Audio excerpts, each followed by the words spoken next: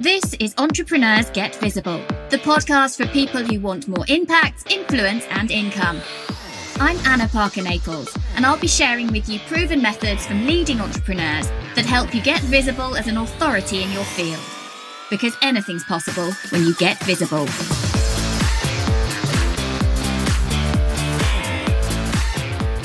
Hello and welcome to Entrepreneurs Get Visible. We're talking today about something we've not actually covered on the show yet.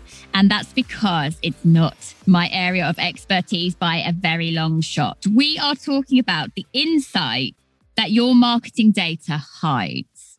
And some of you might be going, what marketing data? I don't even know what that means, which is exactly why I brought on my friend Natasha Vorompiova, who is absolutely the person who helps you rock those systems. She is the founder of Systems Rock and helps entrepreneurs to measure the results of their marketing. So, hey, Natasha, and welcome to the show. Anna, so I'm so grateful to be here. Thank you so much for inviting me. I always say that I love my guests to share a bit about them and why they're doing what they do. So I'm going to let you just let everyone know what led you to working in this field, looking at marketing metrics. Yeah, it has been a journey for sure. I started actually as a systems expert. I was helping clients to optimize their systems, and I've always worked with small business owners. So we looked at how they can use their project management tools, like as few tools as possible to run their businesses, because there are so many places where we can have our data or things that kind of we use to run our online businesses. So that's always been my passion. And I was working with them one-on-one. I also had a program. I had a few products. But something that's always been bothering me was that even though I would sit down and I would plan out my quarter, and I would set my financial goals, and I would reverse engineer that goal into, this is how many items of each thing that I am selling I need to sell to hit that goal. From there, it was always so difficult for me to translate that into kind of actionable plan.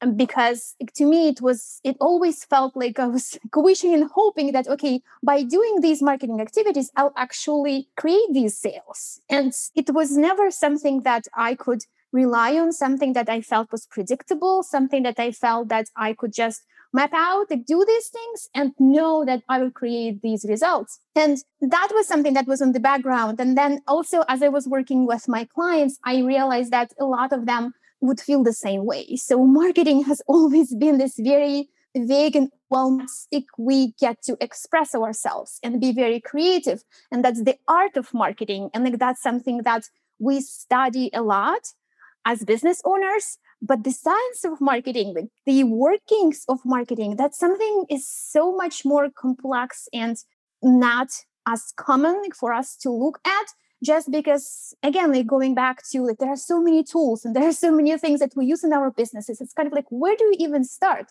What numbers do we even pay attention to understand how your marketing works? So all of that kind of bit by bit, in the end, led me to starting to figure out or even look for resources to understand better, what do I need to do to actually figure this piece out? And 2 years ago, I finally decided to make the switch into this area. And I actually find a mentor who helped me to go through all this system to understand, this is what you need to do to measure your marketing. This is what you need to pay attention to. This is how you actually, based on your desired results, reverse engineer that into a plan that you actually kind of work and hit those numbers versus wishing and hoping that you will. There's something there you said that I would imagine some of my listeners really starting out in the online space are thinking, or the coaching space, thinking that's exactly how I feel. I'm being told I need to map out how many I need to sell, but I've got no idea if what I'm doing in my marketing is the right thing or if it's working. Yeah. And so what then would you say are the easy mistakes people are making? What are they not aware of that would make a crucial difference? Yeah, that's a very, very good question. And my approach to that is very similar to how I was approaching systems, teaching systems in the past, because I believe really deeply that our best systems come from within.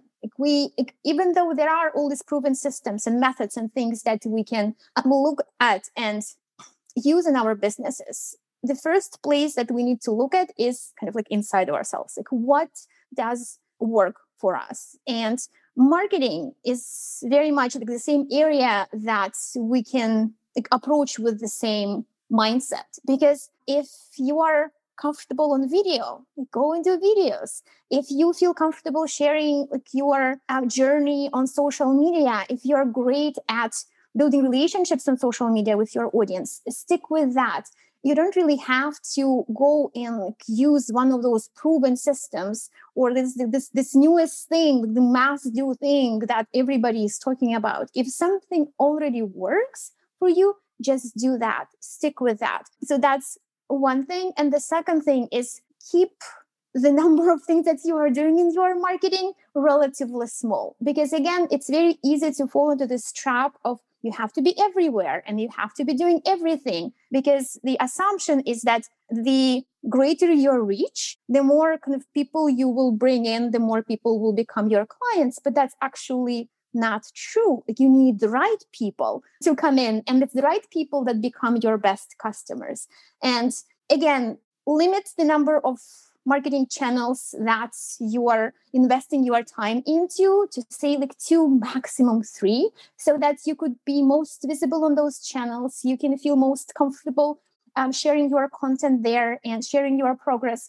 And that will create connections that will then bring you those best people. So even though you might not be reaching everyone or like as many people as possible, you will still get your right people. And a lot of times you will get even better results just focusing on your little world. I think there's a lot of listeners who will be very pleased to hear you say you don't have to be everywhere all of the time. And I actually generally say you want to have a profile everywhere so you can be found, but you cannot possibly, even if you have a massive team, be on Instagram Reels, Instagram, IGTV, TikTok, LinkedIn, Facebook. You can't give them all your attention all at the same time, because there isn't enough time. And actually, as you grow and as your business grows and you have more marketing support, you might be able to have a team that repurpose onto those platforms. Right. But there's still going to be 1 or 2 places where you're happiest, where you're most comfortable. And actually, that's where you're going to get better results, because more of you is coming through. So what then? So you kind of teased us today with saying the insights that they hide. What are they hiding? What are the insights and what is hidden? So the very first thing that I always invite my people and like now our listeners to consider is that even though marketing is this just like one area of our business, actually what we're looking at is this really amazing tool that allows us to guide our audience through this journey of learning about us and what we do and our values and our beliefs, to engaging in a conversation with us and then buying from us. So in marketing, what is most useful is to look at this entire customer journey that happens. So when we talk about insights, the biggest thing is kind of stepping back and looking at that journey that is happening. Because without it, you will be looking at this kind of like individual silent areas where things are happening. But when you look at the entire journey, then you can map out for yourself, okay, like this is where people are starting. And if this is where people are starting and this is where I am getting in front of these new people, what do I need to be paying attention to? What do I need to know about these people? And that can be, okay, what are the conversations that gain most interest from these like first timers in my audience? What are those social media or other marketing channels that create most engagement for me? So looking at each one of these steps and kind of just like analyzing just that piece in this like bigger context. So that awareness will be, okay, what is working in this area? Like, where should I be? what conversations should I have with these people, what resonates most. When we moved to the engagement stage, then it's more about, okay, like how do I connect best with people? What is my best way of just creating this like initial transformation for my audience? How do I reveal to them that what I do in my work will allow them to have that breakthrough that they're looking for? And then the last part will be, okay, like, and once they are ready and once they're prime, especially the right people, what will move them to commit working with me? And then you will be looking, like the insights that you will be looking for are more about, okay, what are those pain points that my audience experiences? What are different kind of groups of people, and how do I reach them depending on the level of their readiness to work with me? Who has trust to move forward? How do I make sure that I can share what I'm doing with more people so that the right ones will say yes to me? So like, paying attention to each one of these phases will make it less overwhelming and kind of like a bit more like actionable.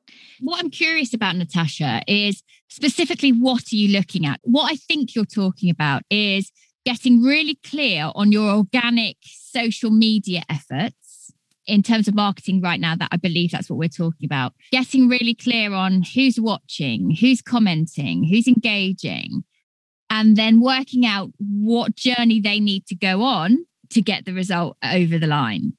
Yep.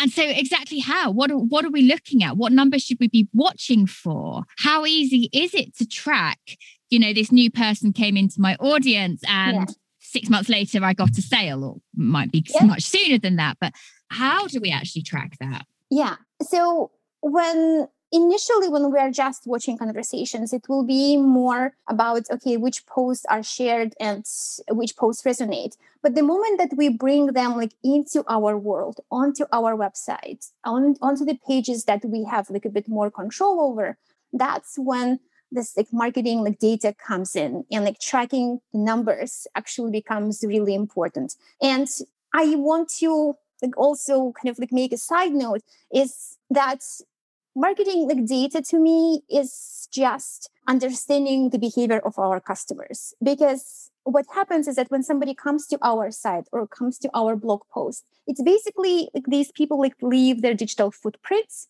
and it's up for us to translate those footprints, those numbers into behavior. So when you bring somebody from a post on Facebook onto your sales page about your program, you can already see, okay, how did they engage with the page? What actually happened? And yes, you will not be able to see it on an individual basis, but when you watch your numbers and see, okay, how many people came? Like, how far did they scroll? Like, did they actually see those sections on the page where I talk about the value that this program provides? Did they actually click on the buy now button? Did they move to that next page that invites them to make the payment? Did they actually do it? So I'm looking at these kind of like numbers from like one step of the journey to the next allows you to see what is actually happening. And if there are any questions that your audience has, and if there are any place where they stumble.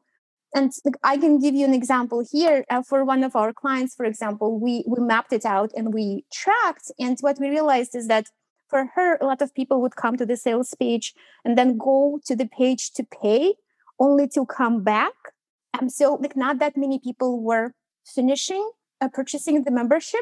And when you look at it as, okay, like that's how people behave. What does it mean? It means that they had some kind of question that they couldn't answer on the sales when they were on the sales page. So that's what they are like going to the cart and then coming back meant. And then the next question becomes, okay, so but what would they look for like on that page versus the sales page? And actually, like one of the first things is the price. So that led us to question whether people who were coming to the sales page could easily see the price. And the answer was no, because the price was all the way to the bottom.